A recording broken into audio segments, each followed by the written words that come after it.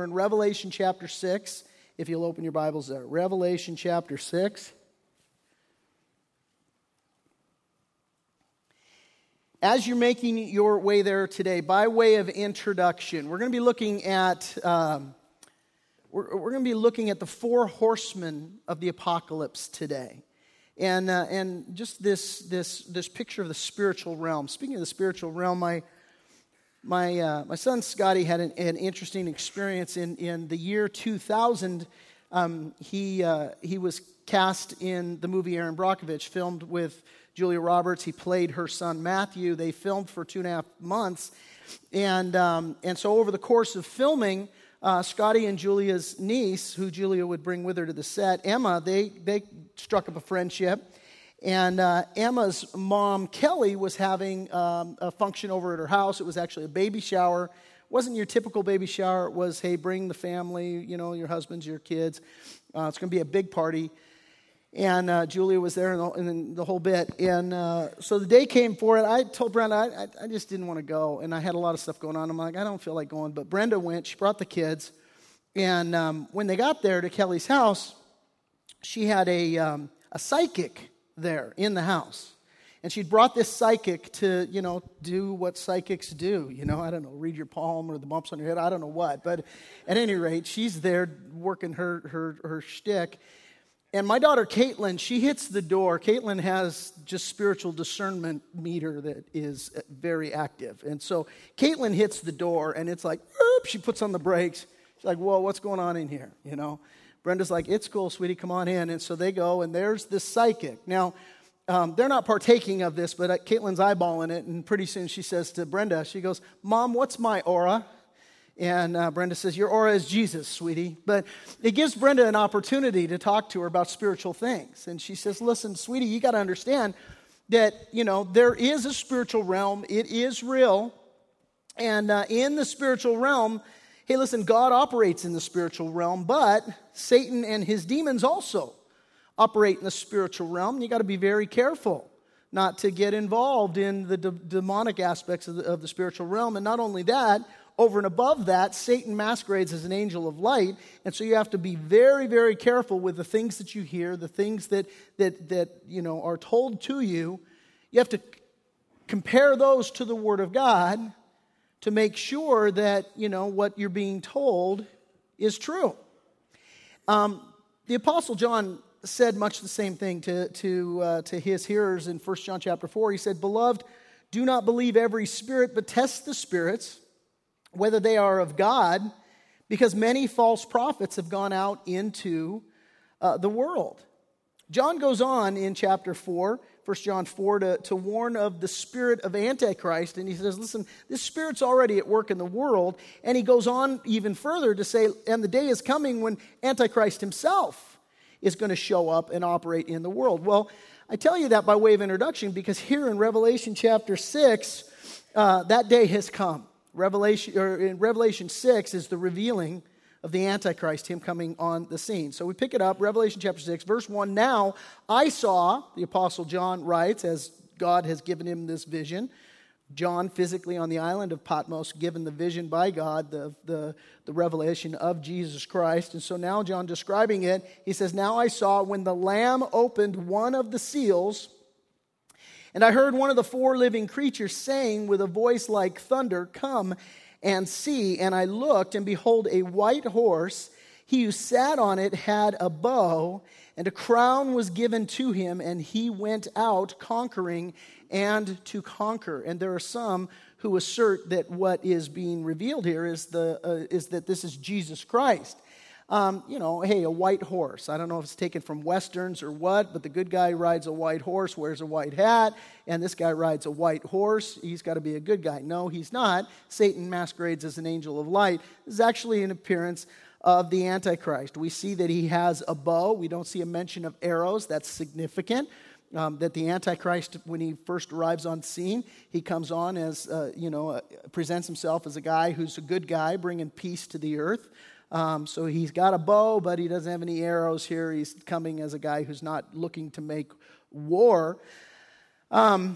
but certainly he is problematic. He who sat on it had a bow, and a crown was given to him. This is a crown, by the way. There are different types of crowns. The original language of that, if we were speaking of a crown that would be given to God, it would be a distinctly different word that is used.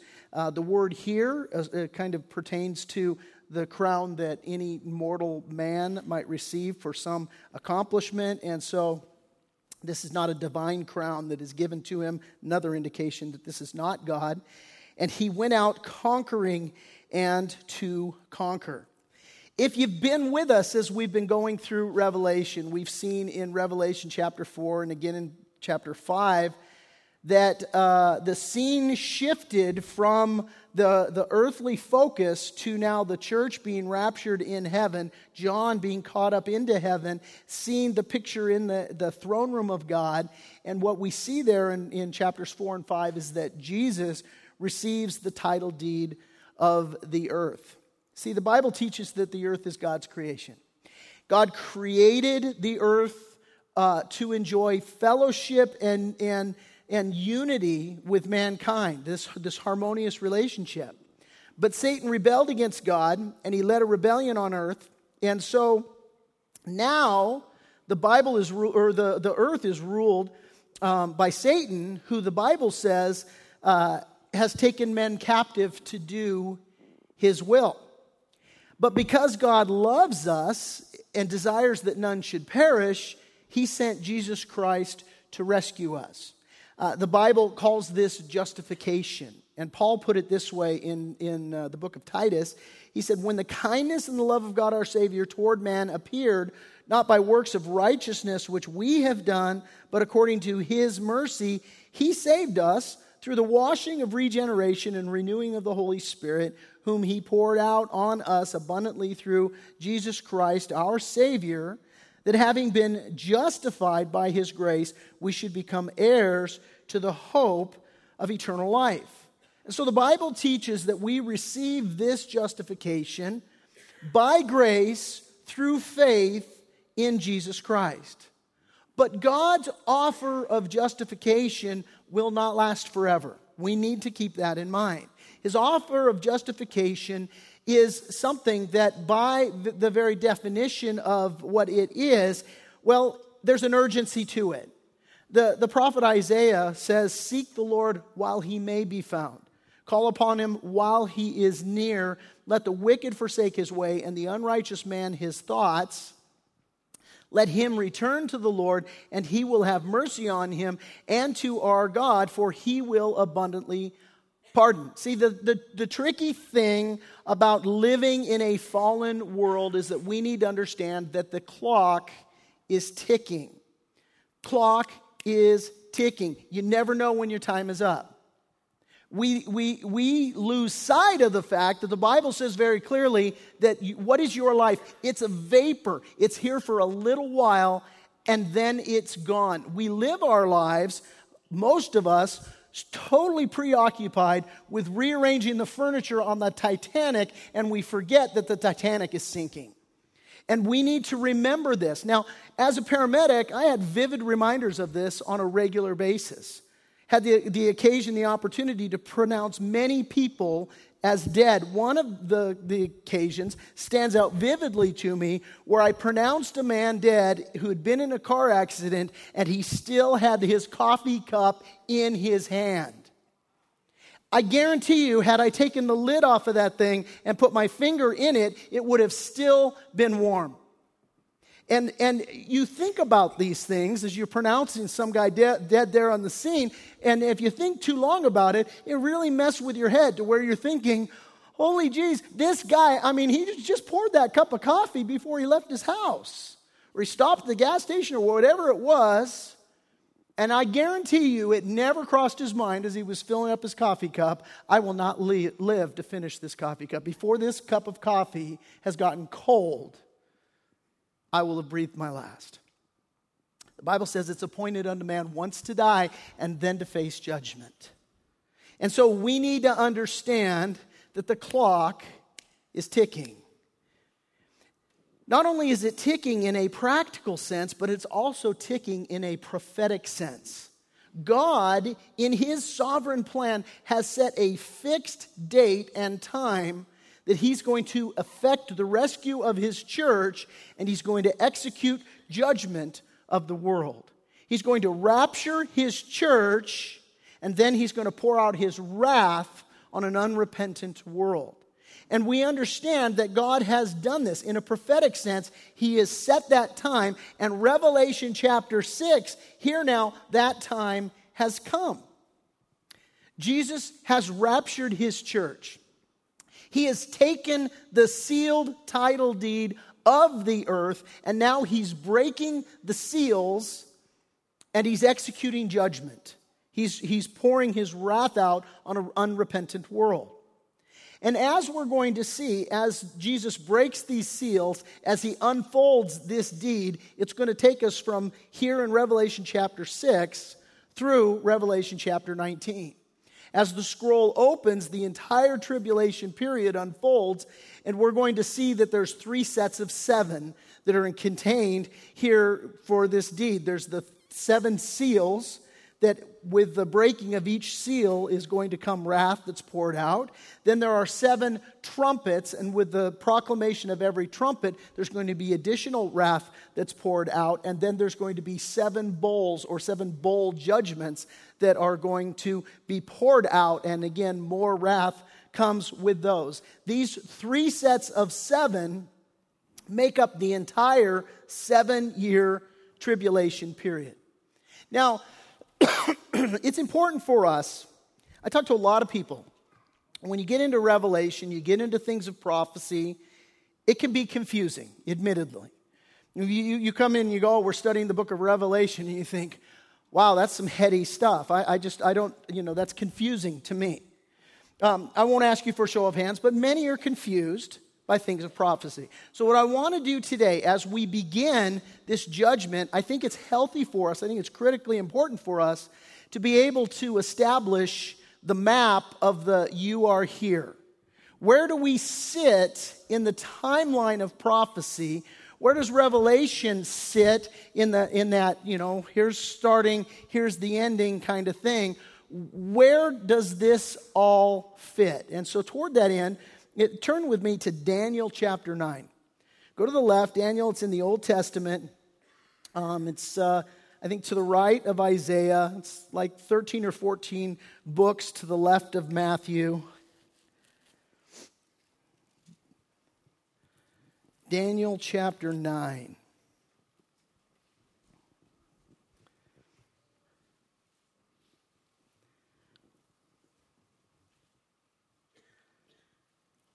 What we're going to find here as we look at Daniel.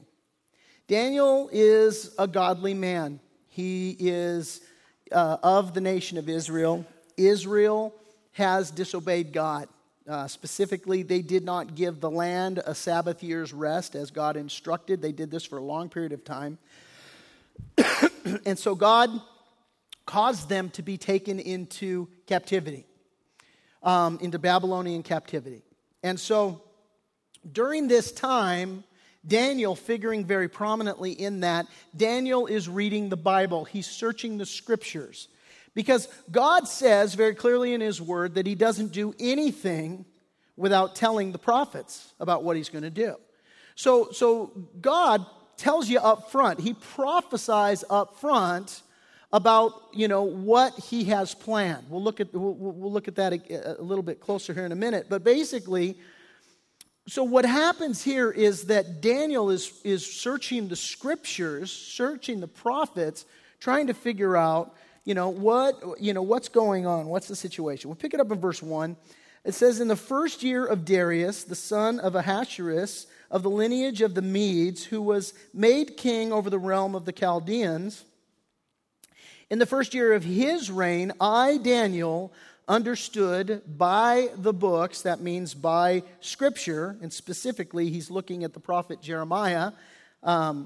I understand by the books the number of the years specified by the word of the Lord through Jeremiah the prophet, that he would accomplish 70 years in the desolations of Jerusalem. We're not going to get into it, but if you're curious what he was reading, it was Jeremiah 25, verses 11 and 12. You can read about that later. But basically, he's saying, okay, here we are in captivity in Babylon, and I know this was prophesied, and I want to know where are we at in the time frame of our captivity. So he's searching the book of Jeremiah. And so he goes on to say in verse 3, "Then I set my face toward the Lord God to make request by prayer and supplications with fasting, sackcloth, and ashes." Now what follows for the next several verses, you can skip to verse 20, but what follows is he's just praying to God, pouring his heart out to God, and he's confessing his sin. He's confessing the nation's sins and all, and he's saying, God, I'm reading your word, and I'm just confessing my sins to you. Speak to me, illuminate your word to me, show me what you're doing, what's going on here prophetically.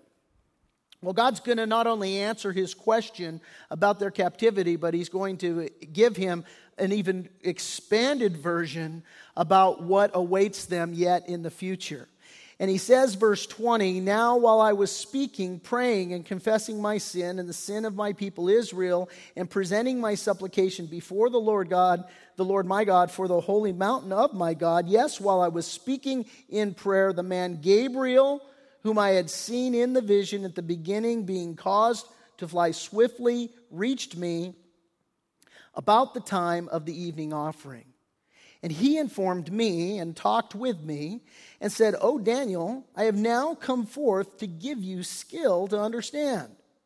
At the beginning of your supplications, the command went out, and I've come to tell you, for you are greatly beloved. Therefore, consider the matter and understand the vision. 70 weeks are determined for your people,'" speaking of the Jews, "'and for your holy city,' speaking of Jerusalem, 'to finish the aggression, make an end of sins, to make reconciliation for iniquity, to bring in everlasting righteousness, to seal up vision and prophecy, and to anoint the most holy.'" So first of all, he says 70 weeks are determined. Now here's what we need to understand. When he says 70 weeks, in Hebrew, the word 70, the word weeks simply refers to a unit of 7. So what the Jews had was a thing called sabbatic years. And this a sabbatic year is where the years were divided into weeks of years, and that's the idea here.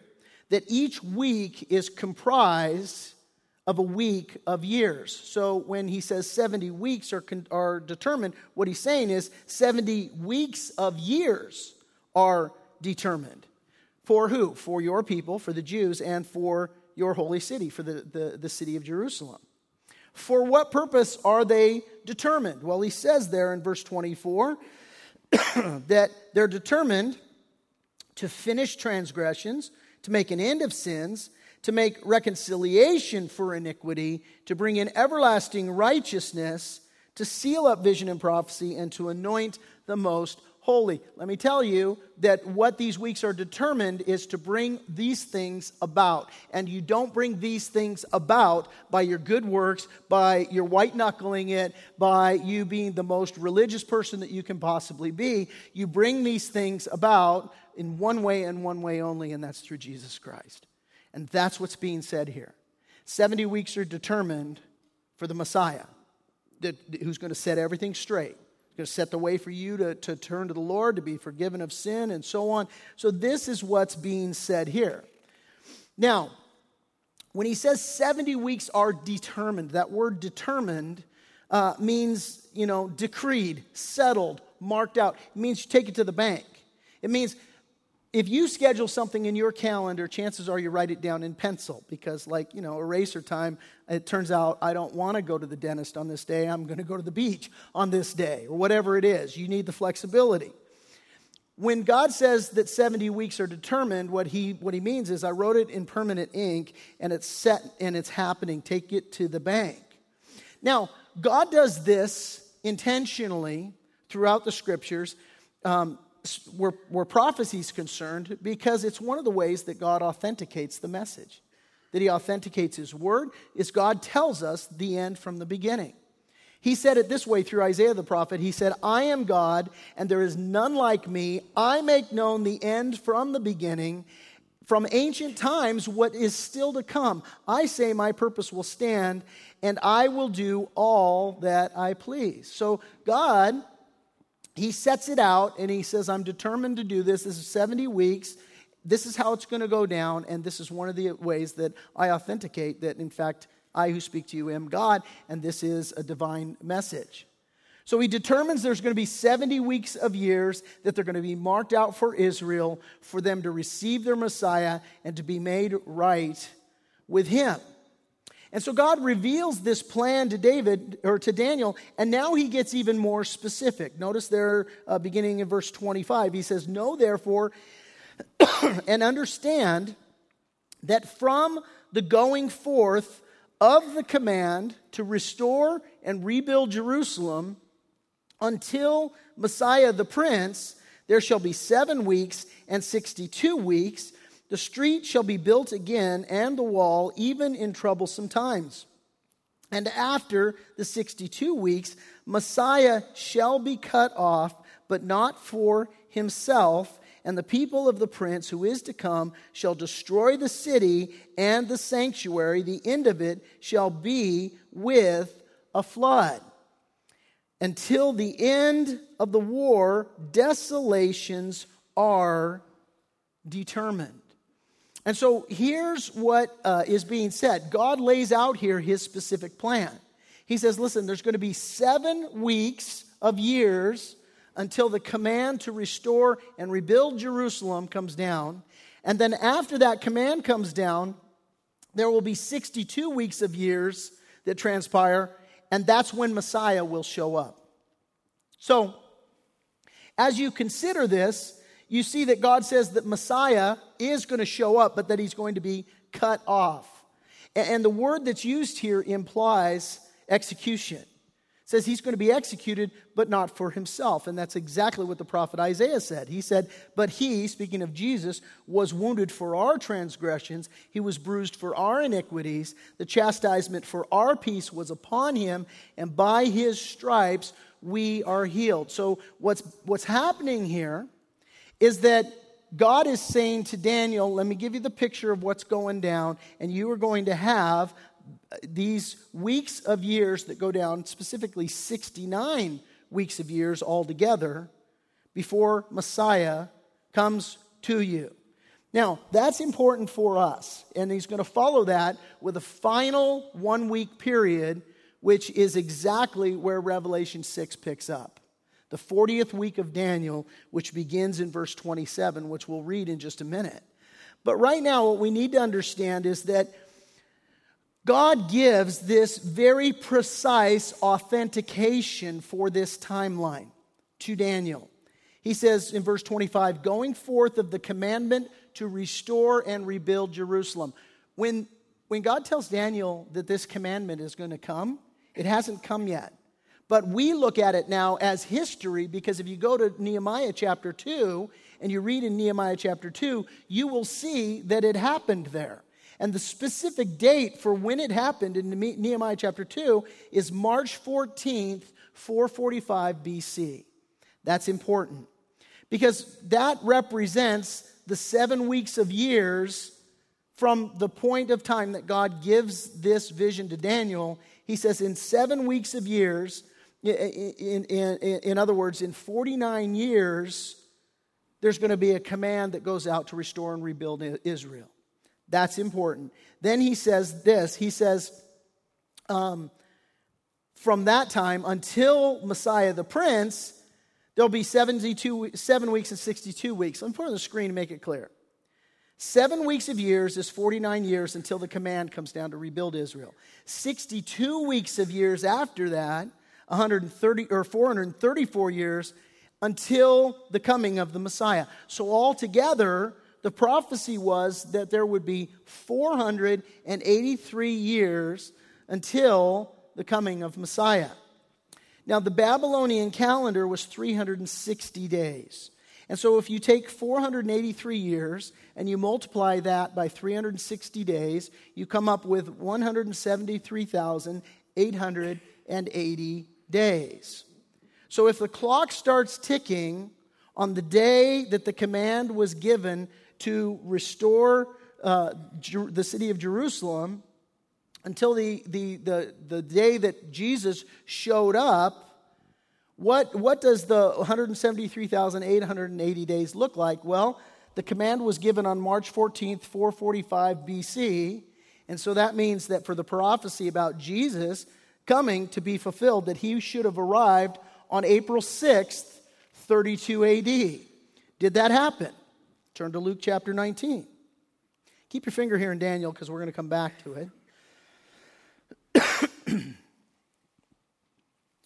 You go to Luke chapter 19, and by the way, I'm going to give you this date for this event that we read about, and where does it come from? We get timing cues from Luke chapter 3, verse 1, and we also get timing cues from the day that the Passover fell. You can look back in history, and there's specific dates that the Jews keep on when the Passover is celebrated, and so you can trace it back to the exact day that this event that we're going to read about takes place. And so we'll start in verse 30 of Luke chapter 19, but understand this is April 6th, 32 AD, and Jesus says to his disciples, "Go into the village opposite you, whereas you enter, you will find a colt tied on which no one has ever sat. Loose it and bring it here." Skip down to verse 35. "And then they brought him," speaking of the colt, "to Jesus, and they threw their own clothes over the colt," or on the colt, "and they set Jesus on him. And as he went, many spread their clothes on the road. And then as he was now drawing near the descent of the Mount of Olives," if you've been to the Promised Land, you've been to the nation of Jerusalem, you know that the Mount of Olives sits up there, and you head down the Mount of Olives into the Kidron Valley, and there on the other side is the city of Jerusalem. There's the gate through which the Messiah enters, and this is his descent coming down there. The whole multitude, verse 37 tells us, of the disciples began to rejoice and praise God with a loud voice for all the mighty works they had seen. And here's what they said, verse 38, "Blessed is the King who comes in the name of the Lord, peace in heaven and glory in the highest." Now listen, what they are shouting, this phrase here, it's from Psalm 118. Let me put it on the screen for you. Here's how this psalm reads. It reads, "The stone which the builders rejected has become the chief cornerstone. This was the Lord's doing. It is marvelous in our eyes. This is the day the Lord has made. We will rejoice and be glad in it." Maybe you've said that. Someday you wake up and you wake up, "Oh, what a glorious day. This is the day the Lord has made. I'm going to rejoice and be glad in it." That's cool and all, but that's not the prophetic fulfillment of Psalm 118. This that we're reading in Luke's gospel is that day. It's speaking of a very precise day. In fact, the precise day that the Lord gave to Daniel in Daniel chapter 9, the day that was prophesied that the Messiah would come. This is the day the Lord has made. We'll rejoice and be glad in it. Save now, I pray. O Lord, I pray, send now prosperity.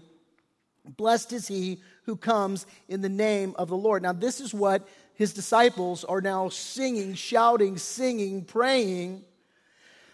Verse 39, "And some of the Pharisees called to him from the crowd, 'Teacher, rebuke your disciples.'" Why are they saying this? Because they know good and well that not only is Jesus being worshiped as Lord, but they know that these people are quoting a messianic psalm and that they're saying that Jesus is the Messiah. And the Pharisees don't recognize Jesus as the Messiah, and so they command Jesus to rebuke his disciples. But, verse 40, he, Jesus, answered, and he said to them, "I tell you that if these should keep silent, the stones would immediately cry out." Now, it's interesting. Jesus, up till this point, every time he healed somebody, he would say, "Don't tell anybody about it." Every time somebody would say, "Oh, you're Jesus Christ, you're the Messiah," he'd say, "Don't tell anybody about it." But now, all of a sudden, this is being shouted. He's not quieting them. He's not telling them not to say it. And he tells these Pharisees, not only will he not command them not to say it, but even if they didn't say it, the rocks would cry out and say it and declare it. Why? Because this is the day the Lord has made. This is the Messiah being given. This is the fulfillment of prophecy. Now, this happened exactly 173,880 days from the command of Artaxerxes to Nehemiah to restore and rebuild Jerusalem. This happened according to Scripture. And so what we have now is we have 69 weeks of the prophecy that have been fulfilled. But again, there were 70 weeks that were prophesied, right? And so we have 1 7-year cycle that has not transpired for the 70 weeks back in Daniel chapter 9 that were determined, right? And so what happens, the command was given, the 69 weeks to the coming of Messiah. That's been fulfilled, 77s. And so the Messiah was cut off in 32 AD. That happened. But what happens to that last week? That's what brings us to Revelation chapter 6. Because we go, there's the last week. Now, when Jesus came, fulfilling the prophecy, entered into Jerusalem triumphantly. As I said, 69 of the 70 weeks fulfilled. What happened then was there was a cosmic pause button that was pushed. 70 weeks were prophesied, 69 of which have been fulfilled. That final week is yet to come. So here's where we are as you look at Revelation chapter 6, understanding where does this fit? It fits that Jesus came, suffered, died, rose again to forgive us of our sins, paused prophetically. Now you've entered what's called the church age, or the age of the Gentiles. Okay? And what is that period? It's a period of God's grace and of His mercy. And that time period continues until the pause button is removed, and that will start that 70th week. And so Revelation 6 is the starting of the 70th week, the time of the tribulation. Where do we fit? We fit in this moment of pause, in the church age, in the age or in the time of the Gentiles. What is the time of the Gentiles? I recently got a DNA test.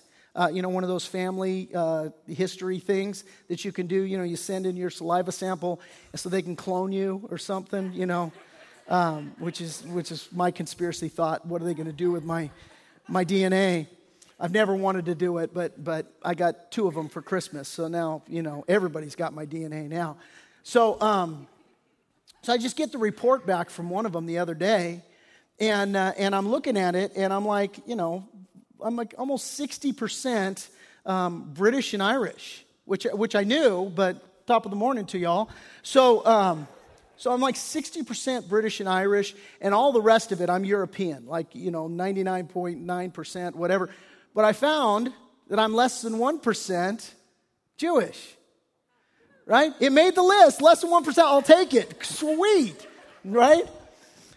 But that makes me a Gentile. And it makes all y'all Gentiles. Most of you are Gentiles, unless you're a completed Jew here.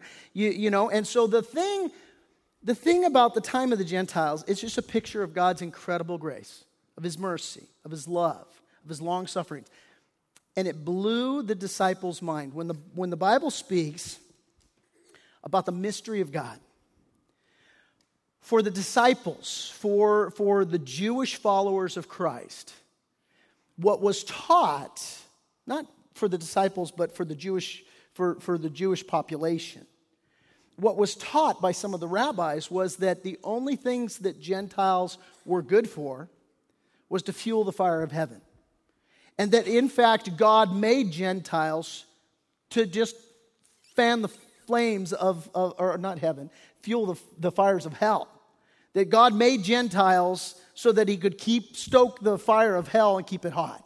That we were just firewood is what God made us to be.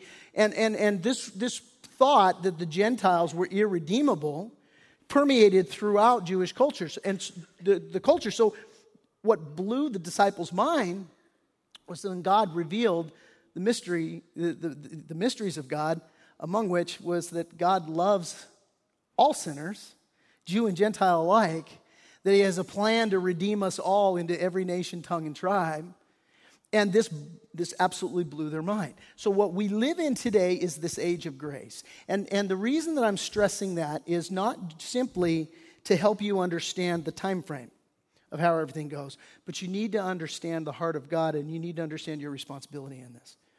Because I realize what I'm teaching you now in explaining Revelation chapter 6 to you and helping you to understand things, it's a lot of history. And there's a certain aspect to where when we come to hear the teaching of the Word of God, we want application. I want application. The messages that resonate the most with me are those that have a lot of application. And we need to understand the application of these truths. And that primarily is, I live in an age of grace. You need to be thankful for God's grace, but you also need to understand that there is great responsibility that comes in this time of grace. The first responsibility that we have is that we have to recognize that God loves us, that He loves us so much He sent Christ to die for us, that God demonstrates His own love towards us in this, that while we were yet sinners, Christ Jesus died for us. And that there's nothing you or I can do to earn a right standing with God. We have to understand that our sins demand that somebody die, and that Jesus Christ died for our sins in our place. And today you have to be able to answer the question on that time frame, understanding that I live in the age of grace. Am I taking God's grace for granted? How do you take God's grace for granted? Well, when you wake up and you have a pulse and you're breathing, that's God's grace. When you have one more day to live, that's God's grace. When God, at any moment, the Bible teaches that He holds the molecules of everything together. When God doesn't let go of the molecules of your body so that you just, every cell in your being just blows apart, that's grace. When you sin against God by nature and by choice, and God doesn't strike you dead, that's God's grace.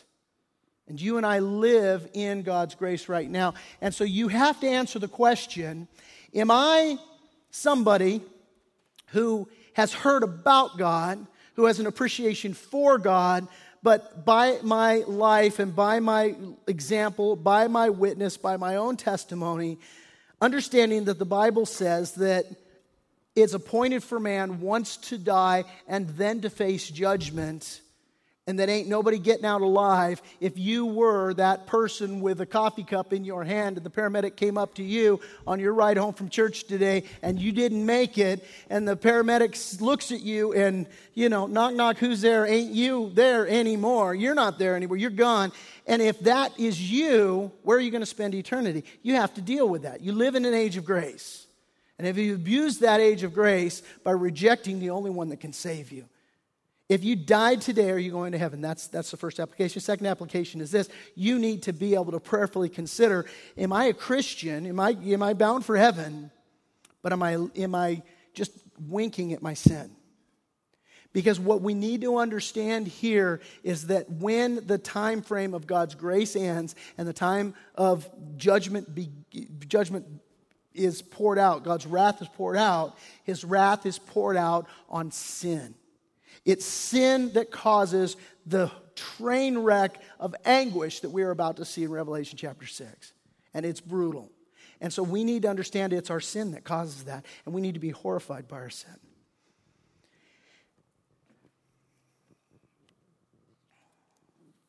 So with all of that in mind, look at what Daniel says back in Daniel 9. We'll just read the final verse there, and then we're going to go to Revelation 6. Here's the prophecy about the Antichrist. He says, and then he, when and who?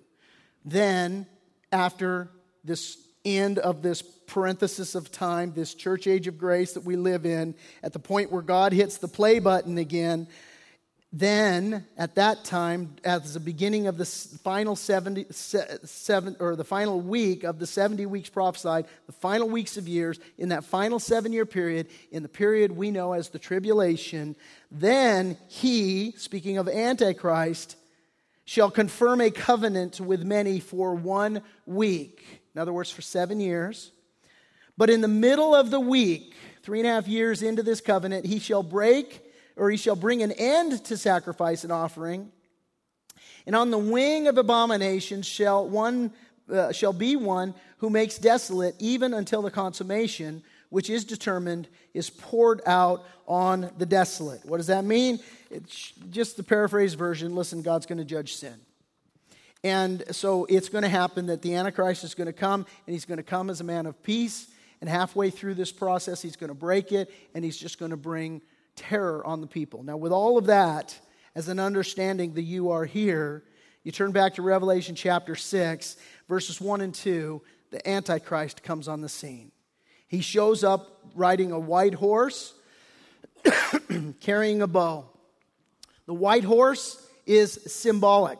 It's symbolic of that the guy comes offering peace. The guy comes into a situation, into a world in chaos, and he brokers a peace, and he basically says, I've got a solution to the whole Mideast problem. I got a solution to everybody hating Israel. We see it playing out right now in the UN, and we see the seeds of what is to come being sown right now, because the whole international community has set Israel up for some very strict retribution. They want to take them back to their pre-1967 borders, which is going to be devastating for them. They're not going to go do that. They're going to fight against it. There's considerable conflict that lies in the future, and the Antichrist is going to show up as a solution to everybody's problems, and he's going to say, I brokered a peace deal. It's a 7-year treaty. Everything's cool. And he shows up riding that right horse as a man of peace. We continue, verse 3.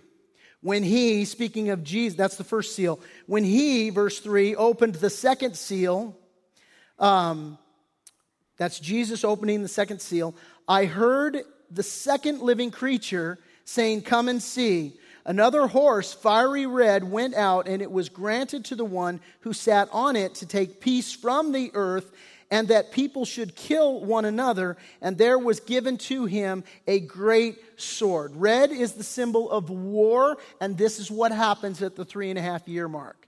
The Antichrist is going to break that treaty of peace. And notice that the writer takes the false peace from the earth. What was given to him here was a great sword. You might want to circle the word sword. Nearby you could write assassin's sword. It's not speaking of a large sword. It's speaking of a small sword that the Roman soldier would keep inside his tunic. It was an assassin's sword. And the picture here is that it's speaking of the Antichrist establishing this 7-year peace treaty, and then underhandedly, like an assassin, like somebody who stabs you in the back, he breaks it 3.5 years into it. And he knew all along he was going to do that. And so this great war breaks out. So first comes a false peace to the earth. That's the first seal. The first horseman of the apocalypse, the white horse. The second horse of the horsemen of the apocalypse is the red horse. The false peace turns into a real war. And now let's look at the third horseman. He brings the consequences of that war. What does he bring? He brings famine. Verse 5. And when he opened the third seal, I heard the third living creature say, come and see. And so I looked, and behold, a black horse, and he who sat on it had a pair of scales in his hand. And I heard a voice in the midst of the 4 living creatures saying, a quart of wheat for a denarius. A denarius was about a day's wages. So what he's saying is, you're going to get a quart of wheat for what you make in a day. So modern equivalent, somewhere around $200. It's going to cost you $200 for a loaf of wheat bread. And 3 quarts of barley for a denarius. So you can make, a quart of wheat is about what it takes to make a loaf of bread. So you could translate that, or extrapolate that, 3 quarts of barley, 3 quarts of barley bread. Barley typically at this time was dog food, and that's what he's saying is that people are going to be starving and like dog food. You can get three loaves of dog food bread kind of thing is the thing here. So, and then he says, and do not harm the oil and the wine. So this is that black horse, that symbol of famine, which goes hand in hand with war. War it just carries with it. Famine is always accompanying war. And the interesting thing here is he says, don't touch the oil and the wine. And it's kind of debated what that is, but just very quickly hear me. What I've heard, what I think is the best translation is that there's going to be those people during this time of famine and trial and war, the elite are going to have their stores of fine foods. In fact, in truth, we already see the beginnings of this. I was reading in the Hollywood Reporter, of all places, I was reading an article that talked about that there is a 700% increase in certain people who are buying what they call bug-out shelters, but they're buying high-end places, these extravagant locations. One hedge fund owner bought this extravagant hideaway place in New Zealand with its own airstrip, and it's equipped purely to survive bombardment and war, and they're stocking it up with extravagant food supplies.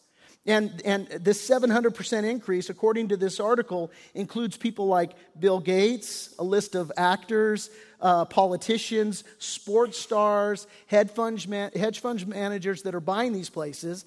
And if nothing else, that's just a picture that people look at our world today and they recognize we're about to hit something hard. You look at the world today, you go, man, the end is near. And you do a poll, people realize. And so this is the thing, is that the horseman of the apocalypse comes out, there's purported peace, then there's war, right on the heels of it, there's famine.